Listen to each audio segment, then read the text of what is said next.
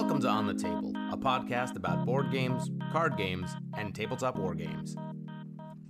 All right, welcome back to On the Table Gaming. I'm Chase. And I'm Josh. And happy Thanksgiving, everybody. We're excited to do a podcast for you on Thanksgiving, the day before the release of the Night's Watch starter set. We'll be talking you through the Night's Watch, and hopefully tomorrow you'll be getting your miniatures on the table. Just kidding, we're still here. So let's talk through some of these Night's Watch units. Now, what's your overall impression of this faction, Josh? These guys are so cool. I mean, just from a thematic standpoint, their tactics cards, the vows abilities, the fact that they can snatch up your attachments. Oh, geez. I mean, these guys just across the board. I love everything about them. I think they're going to be so fun, and I can't wait to play with them. I mean, yeah, not even just like the sculpts they've released just look cool too. I mean, everything about this is awesome. So I'm excited to check them out. Although I do have to say I'm the most excited for the Free Folk. So there's that. But I'm excited to face these guys on the battlefield regardless. Whether I'm fighting against them or playing as them. Mm-hmm. Well, my Canadian wife, she's basically a wildling. But, so I'm sure she'd agree with you. I think what I really like about this Night's Watch unit here is that they're doing stuff that we have never seen before. So it's definitely treading into new ground. This is the first time we've seen a war machine. As you were saying before, this is the first time we're seeing a ranged cavalry unit that's going to be peppering the army from the sides. So there's some really I think some cool new stuff to play with that's going to really kind of shake things up in our games.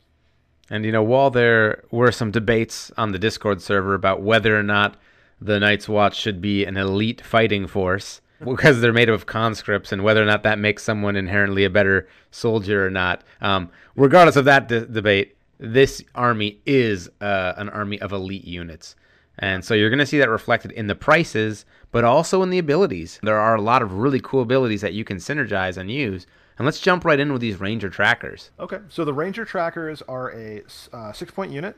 They've got a movement speed of 6.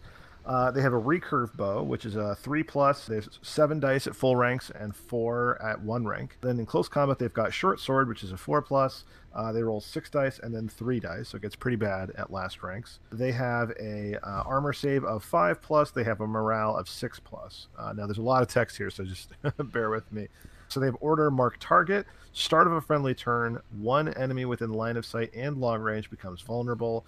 They're cavalry, so of course they have 3 wounds to a model. And lastly, they have their recurve bow, which is long range. Which is short range. So that's actually a 6-inch range on their ranged attack.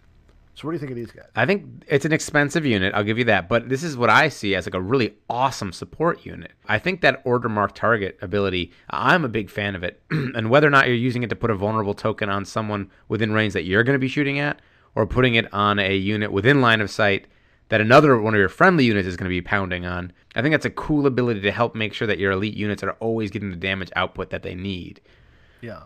Well, what's interesting about these guys too is that, these guys are kind of expensive for the game in general, but really they're the cheapest cavalry that's currently available. It's 6 points. Right.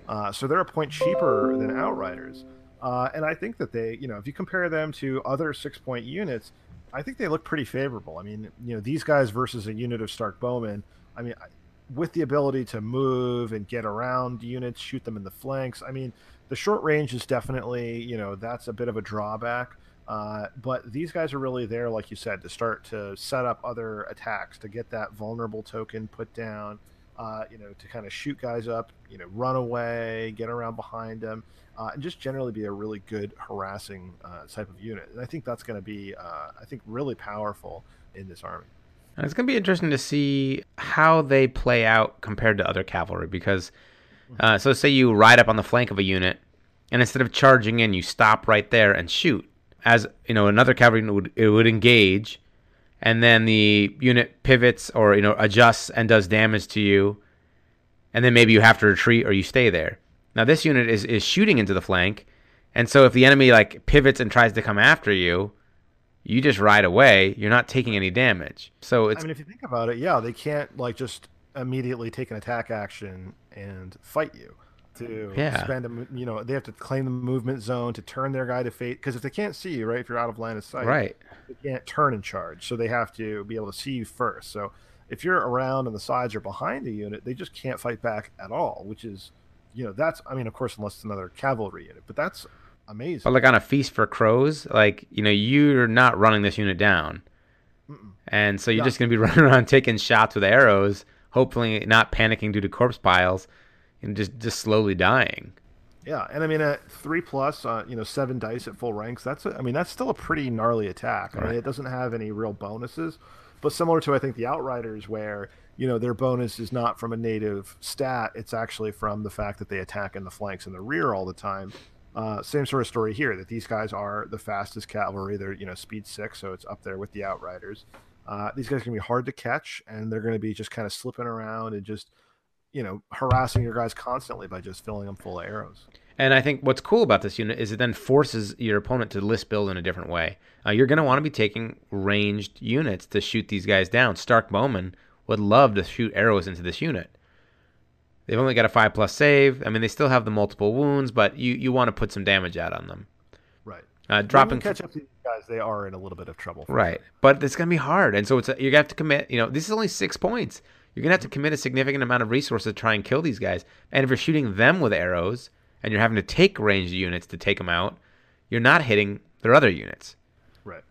Now, I mean, just because it warps everything around it like a black hole. Now, what about these guys against Lannister guards with a guard captain? You know what? I mean, the whole army has really respectable morale. 6+ is good, and there are a few units that have at least the veterans of the watch, which have a 5+ save. I think maybe this isn't the most effective unit against guardsmen with a guards captain, but I think the vulnerable token means that this unit could, if it had to, push out that damage.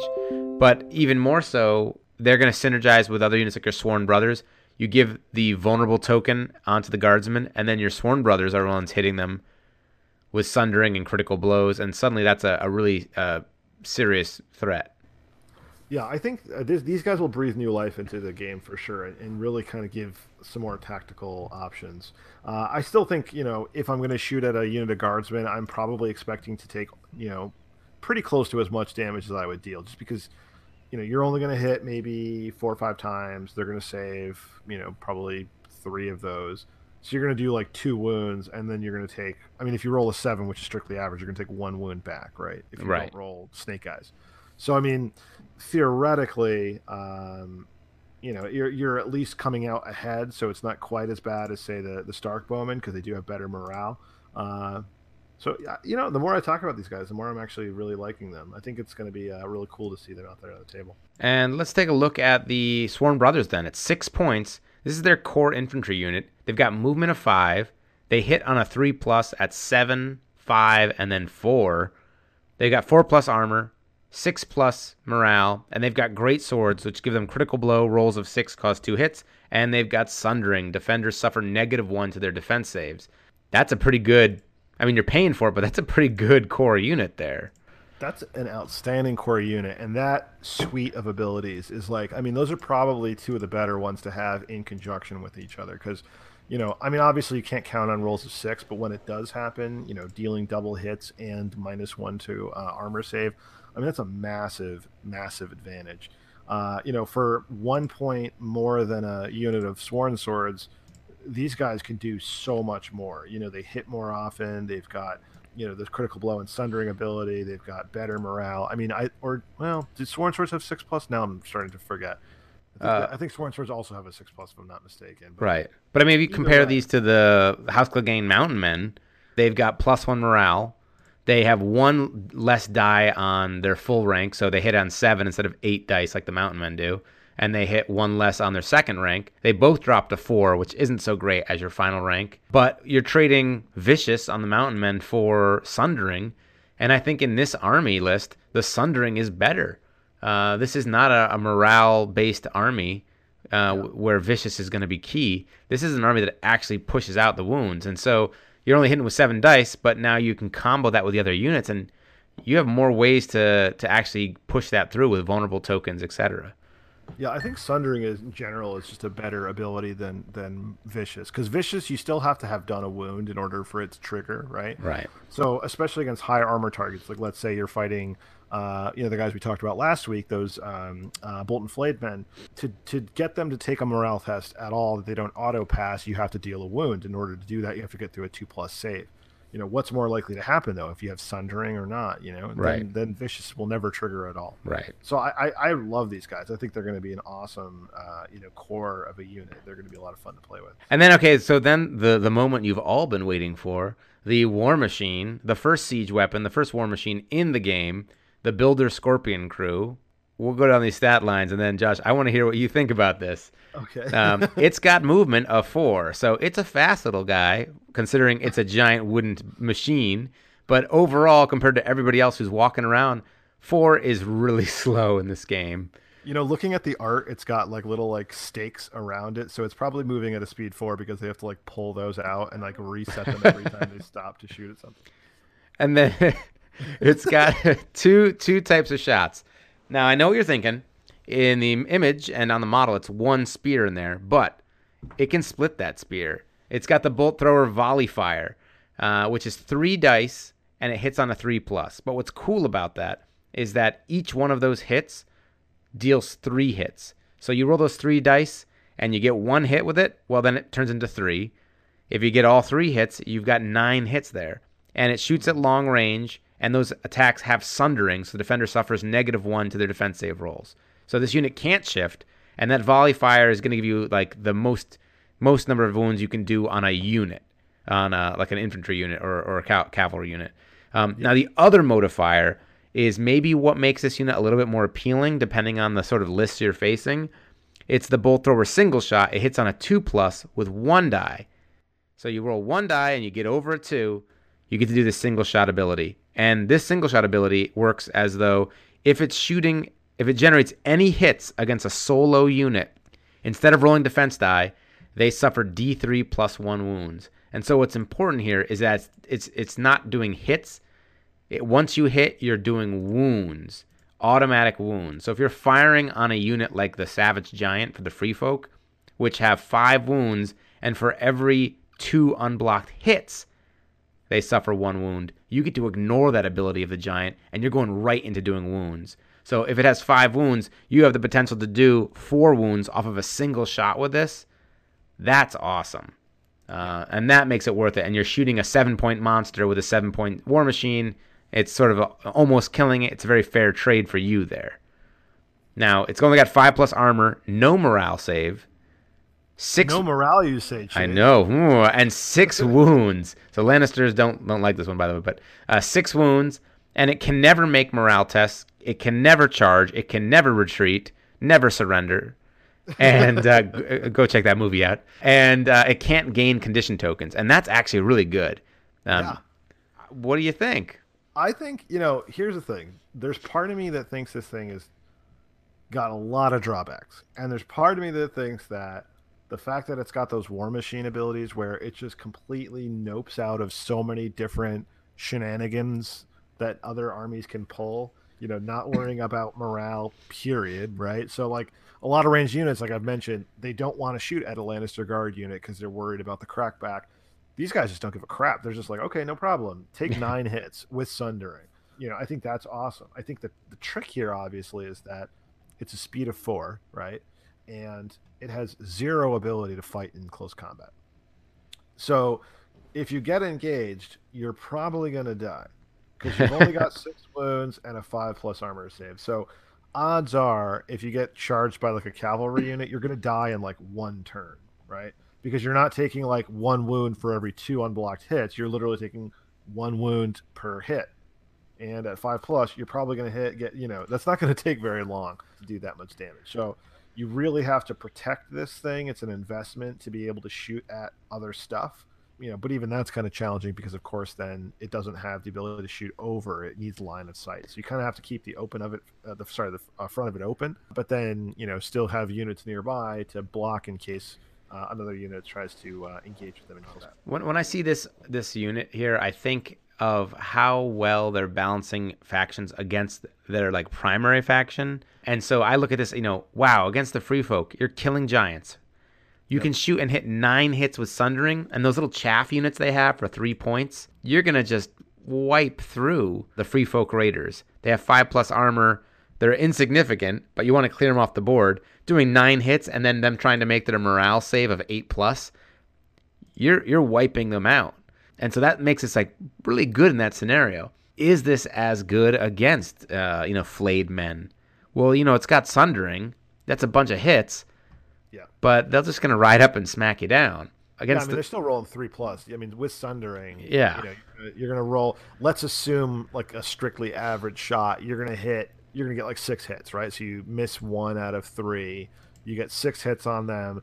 They're going to roll 3+, so they're probably going to save, let's say, 4. So you're going to do 2 wounds to a unit. It's not going to be. And they're going to ride up and hit you with 8 dice. Yeah, and you've got a 5+ save with 6 wounds. You're in trouble. That's where I think, though, I mean, and this is, I know, a broader conversation, but I think the range of this unit and long-range units in general is really their biggest drawback. In particular for these guys, because they can't fight back at close combat. They have not, like, once they're in close combat, they're dead. And so, being long-range, being 12 inches, if you're shooting at a unit of flayed men, they're close enough to 100% be able to charge you that next turn and almost guaranteed that they're going to kill you. And so it's a very, very fragile situation. I almost wish these guys could shoot a little bit further, because then you can kind of, have a little bit easier time utilizing them. I just think with the way this army is built, though, they can't do that, because with such elite units, they've got so much staying power as it is. It's going to be hard to get to these in certain scenarios and certain deployments. But I'm excited. I think you get 2 of these units in a box, so there's going to be some people running maybe 14 points of Scorpions. And, if you get the attack option, right? Yeah. So you fire, and then you get to fire again on your own turn. You're doing, a lot of wounds there. So, I mean, I don't know. I like when you go off into your, like, sort of fairy dream. What if? Like, if maybe I'll have 17 bolt throwers, and they'll all roll perfect hits. I mean, right? I mean, that's the math, the theory crafting here. Yeah. There's also the theory craft where anybody with cavalry would just like ride around behind them and just like one after another whack-a-mole style. And you just lost 14 points in a 40-point army. They'll be like Knights of Casterly Rock with the Gregor Clegane, and they'll be able to charge 2 in a turn and just be like dead. I mean, dead. That's another thing. Maybe listeners, if you want to join in on this, is send us like, what's the cheapest unit you can make that can do the most damage? What is the most efficient killing unit you can make? Is it the mountain in halberdiers or something like that? What's the how low can you get points value to do the most damage? And is a 7-point unit like this with such obvious flaws and not a lot of ways to counter it, that's so dependent on its other units, can you guarantee you're going to get your points out of this? I don't know. I think, I mean, I don't want to downplay it. I think that this thing is really good. I mean, it doesn't have the ability to lose, it doesn't have ranks, right? So it's not like, I almost look at this like a unit of crossbowmen. Crossbowmen are really, really good as long as you keep them safe, right? If you let them get into close combat, then you screwed up and you wasted that unit. The same kind of idea here. The difference is if this unit doesn't get wiped out, they can back up and shoot, and they're still firing at full combat effectiveness, even if they've taken almost all their wounds. So that part of it's good. I mean, yeah, but it's really protecting itself against tactics cards and ranged units, right? Because if you get into melee, it's done. It can't retreat. It can't disengage from combat. It can't retreat? It cannot charge or retreat. Oh my god. So if you make it into base combat, it's like tag, you're it. I didn't even read that. So, I mean... This is the problem with brand new stuff. It's like, you catch that. So it can't retreat. All right. I've reevaluated this. We got to wait for the Chanel podcast to talk about this because, right now, it's one of those things where it's like, I can't even fathom how this unit plays in the game, really. Like, my brain doesn't, like, click yet because it's, how do you got to really play it all around it. Now, the thing I'm wondering, though, is if you deploy this on your team, and this is becoming like a podcast just about the Scorpion crew, but if you deploy it on your side, just because it's that fancy unit, it looks cool. It's a little bit different. Is the enemy just going to play around trying to kill that? And is that the advantage where people are like, oh man, it's going to be so easy to kill if I can get to it. And so they're like running like, Knights of Casterly Rock around trying to get to this thing when it's like, well, okay, or you could be killing my Ranger Hunters or something else. I feel like I'm going to deploy this in the box it came in and then never take it out again. Goes on the shelf. Yeah. This is the unit people walk into the store and they're like, what's that? What game is that? Like, I want to play that game. But then it's not actually something they put on the table. Holy cow. So it can't charge. Oh my gosh. All right. Well, so yeah, I got to say that that's going to be a real tough sell. Anything that requires this much workaround is probably not that good. And I think this thing is going to be, I'm assuming it can make a march action, right? So it can move up to the speed of 8. Right. Yes. Gosh, I don't know. But there's going to be somebody out there who's going to be like, no, Scorpion Crew, the Builder Scorpion Crew is my thing. It's I hope so. Like that guy, Billy Battlefome. It'll just be like Billy Builder Scorpion or something. And he's like, I just run a list of 4 of these units, man, and it's the best thing ever. I love when people do stuff like that. I love when they're like, they figure out some crazy spam nonsense and they're like, you know what? They've unlocked the mystery to make this thing work.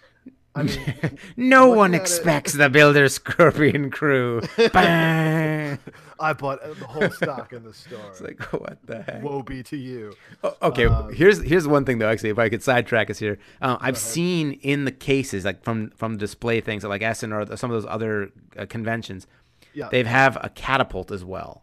Yes. What design space is there left? They got the volley fire. They've got the single shot. So next week at PAX Unplugged, what I'm thinking is I'm going to bring one of those like burglary lasers. Oh, okay. And then cut my way into the case, and I'm going to take it, and then I'll be able to tell you how it works. Okay.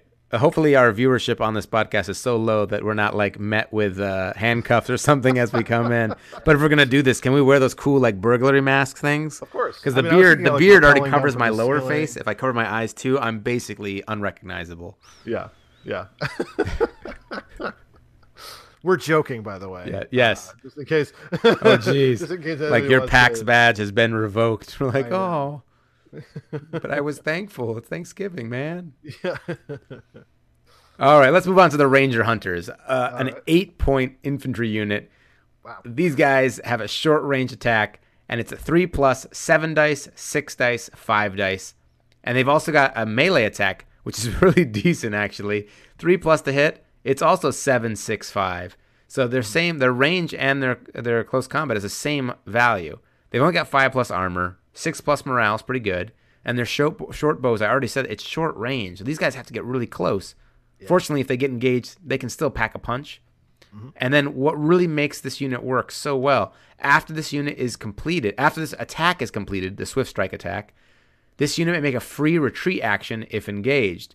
And it has opportunists. If this unit attacks an enemy that has not activated this round, it may reroll any misses. So, it's got a short range threat. It's got a melee attack that lets it make a free retreat action if engaged. So they're going to be getting up close, but they can get themselves out of trouble, provided they don't take too many hits in that first engagement. With their 5+ armor. What do you think? 8 points? Obviously, the Swift Strike is kind of the winner there. I think if you're going to go with charge in, you're going to get your attack off. Hopefully against a unit that has not activated. Although, it doesn't matter because you're going to reroll misses anyway because of the charge.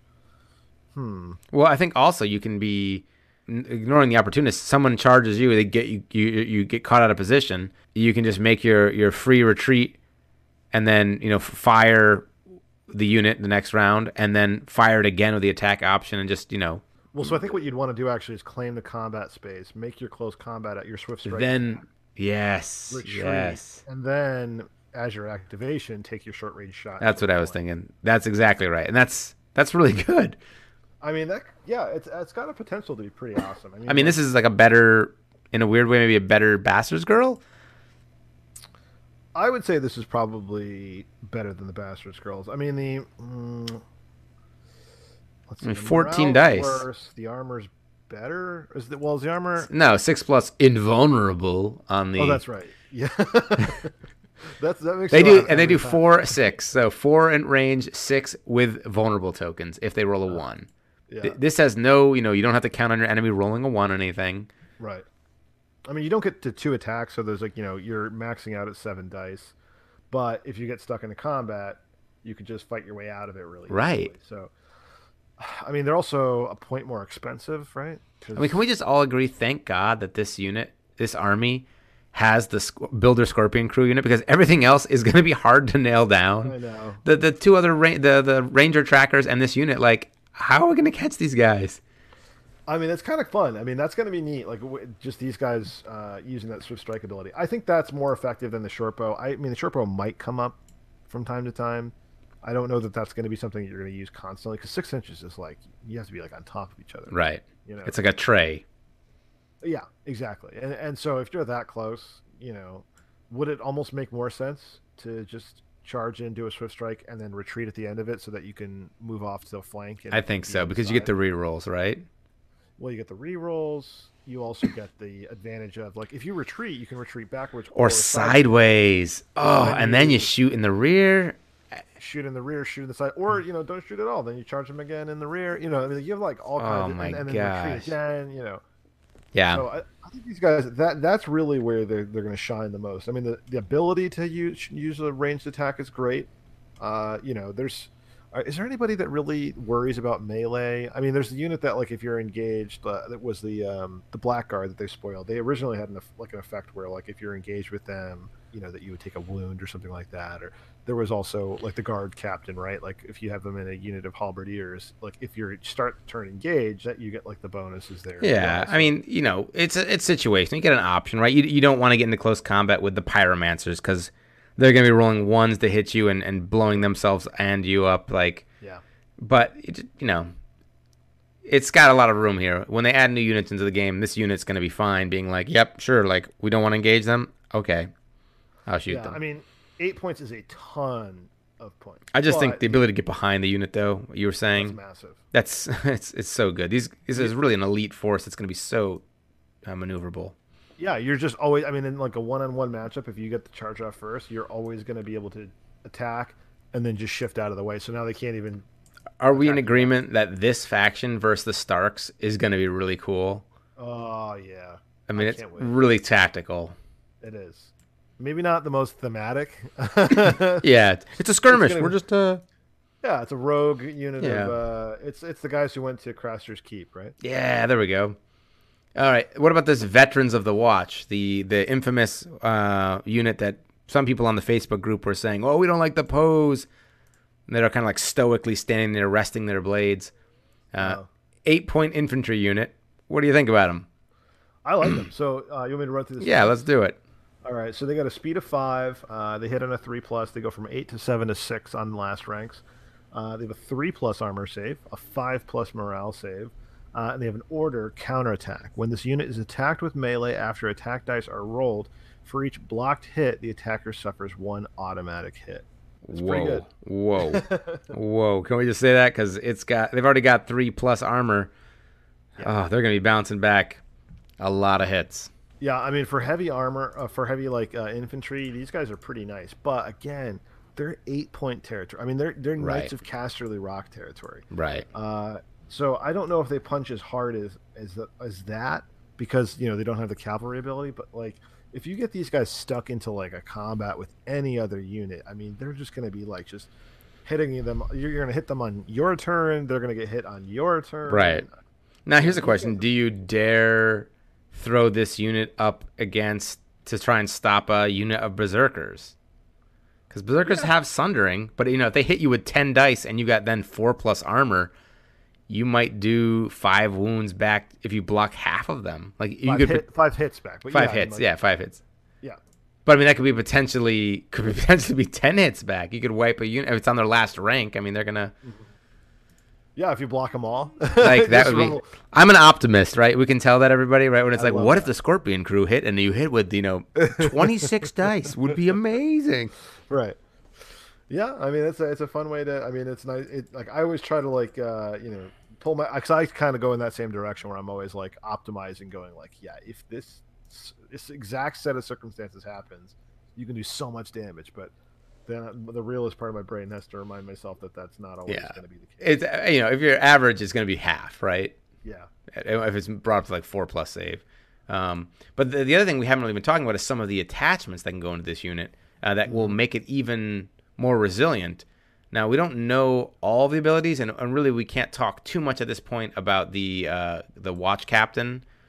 At the start of round 1, reveal the top 3 cards of your tactics deck. You may select one Vow card from among them and attach it to this unit.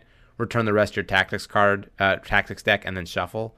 And then this unit may have 2 vows. We don't have all the vows right now in front of us, so whether or not that 2-point unit's going to really be efficient for what it does, is it going to make you cycle through your deck too fast? I don't know.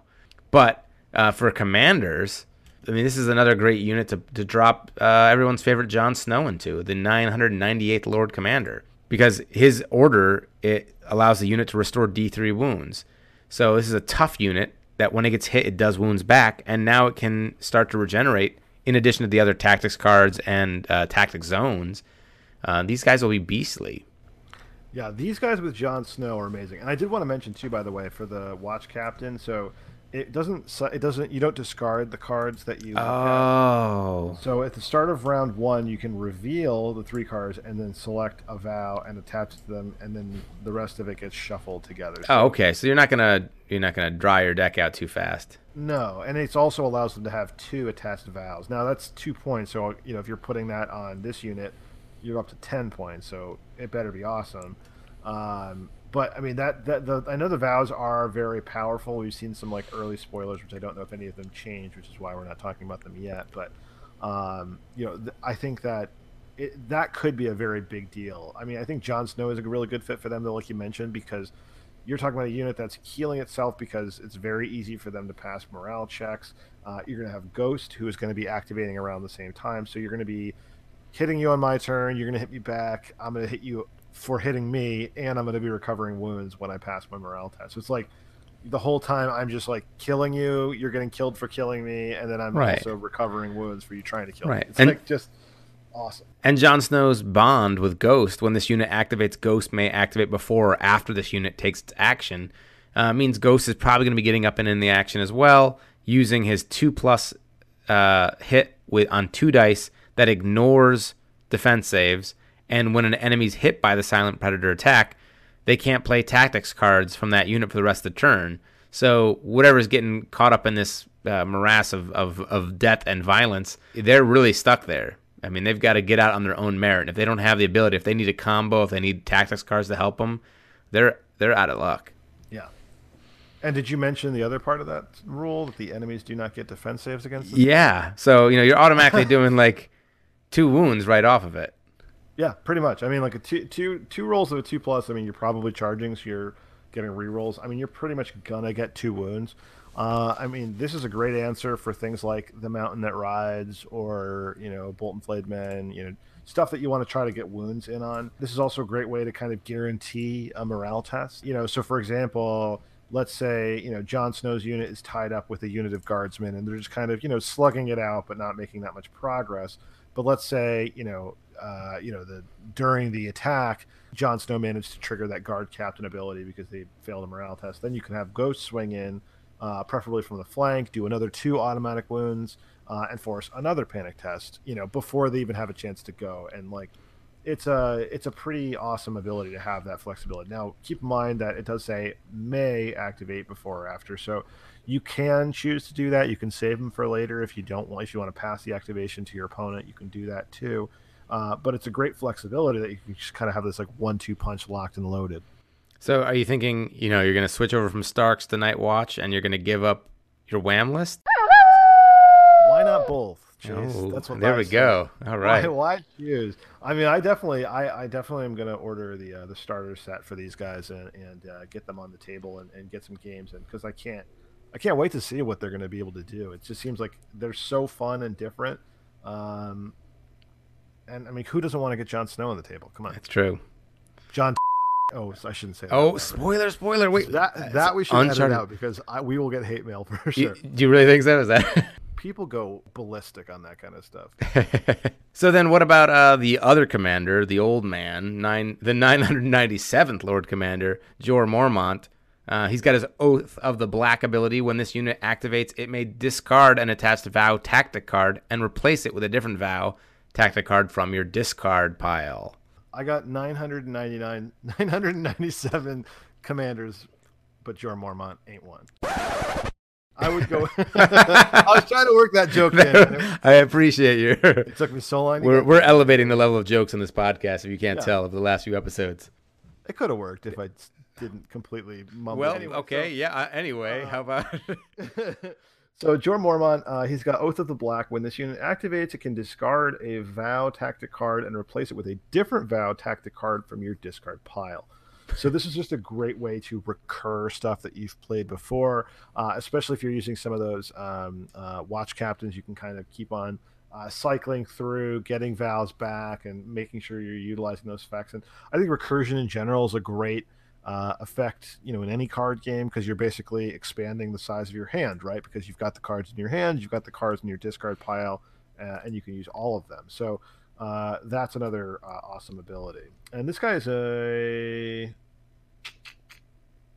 a unit attachment. Yeah, so I think it's pretty good. And that brings us down to our non-combat units. Bowen Marsh, the first steward, 3 points.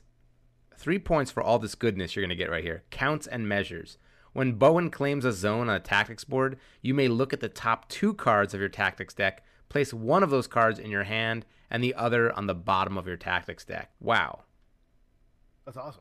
3 points. So in other words, this is basically like a sort of like a scry effect, right? Like, so you're looking at the top 2 cards, you take the one you want, the other one you put at the bottom. So it's just a way of like selective draw, which is a super powerful effect, right? You're getting to see and take the better of 2 options. And you're doing this when he claims his zone on the tactics board. So it's another way to like refill your hand. If you've blown through your 3 cards in a turn, and something bad's going to happen, and you're looking for to kind of dig for an answer. This is a great way to just choose him as your activation. Look at 2 cards, and maybe one of those can bail you out. So I think this guy's awesome, especially for 3 points. I mean, if I'm comparing him to Pycelle, this guy stands out. A full head above him. Or Sansa Stark. I mean. Oh yeah. Oh man. I mean, she digs for 1 exact card at any point in time, which is a powerful effect. But this guy's doing this every turn, so you're doing that at maximum 6 times. She's doing that effect once. So which is better? Probably depends. But I think that this is not to be discounted. I think it's awesome. How about Jor Mormont, the Old Bear, the NCU? Yeah. So let's see. His ability is Oath of Duty, which is an influence effect. While influencing a unit, you count as controlling all tactic zones for any vow effects on that unit. And so that's also awesome. A lot of those bonuses for claiming tactic zones, sometimes it's hard, right? Your opponent is playing around it, giving you a hard time, taking the sort of spots that you're looking for. With this, it just completely shuts that down completely. All of your vows are turned on as long as he's got your influence. So that's an awesome ability. I do wonder. I'm kind of skeptical of some of these abilities like that, where I think so much of the game is based around controlling the tactics board. Does an ability like this really take out a huge mechanic of the game? I mean, no, because it's only 1 unit, right? So you're still denying the tactic zones from being claimed. You're denying the effect for all of the other units on the table. It's just that one specific unit. So I think it's good to like kind of allow units and commanders to flex the rules a little bit, and that's what's happening here. I guess I kind of see the Night's Watch as being a faction that could potentially be fielding like a 4-unit army where they're all really good, and you're using these cards to get them to do what they want to do when they want to do it, and being very difficult to deal with. Yeah, but I mean, you're paying for it there though. 4 points. Right, and with an elite unit, one of those small, like you're getting out activated, which has its own set of problems. That's why I think it's probably a good idea to have Jon Snow as the commander, so you get that extra free activation on the table.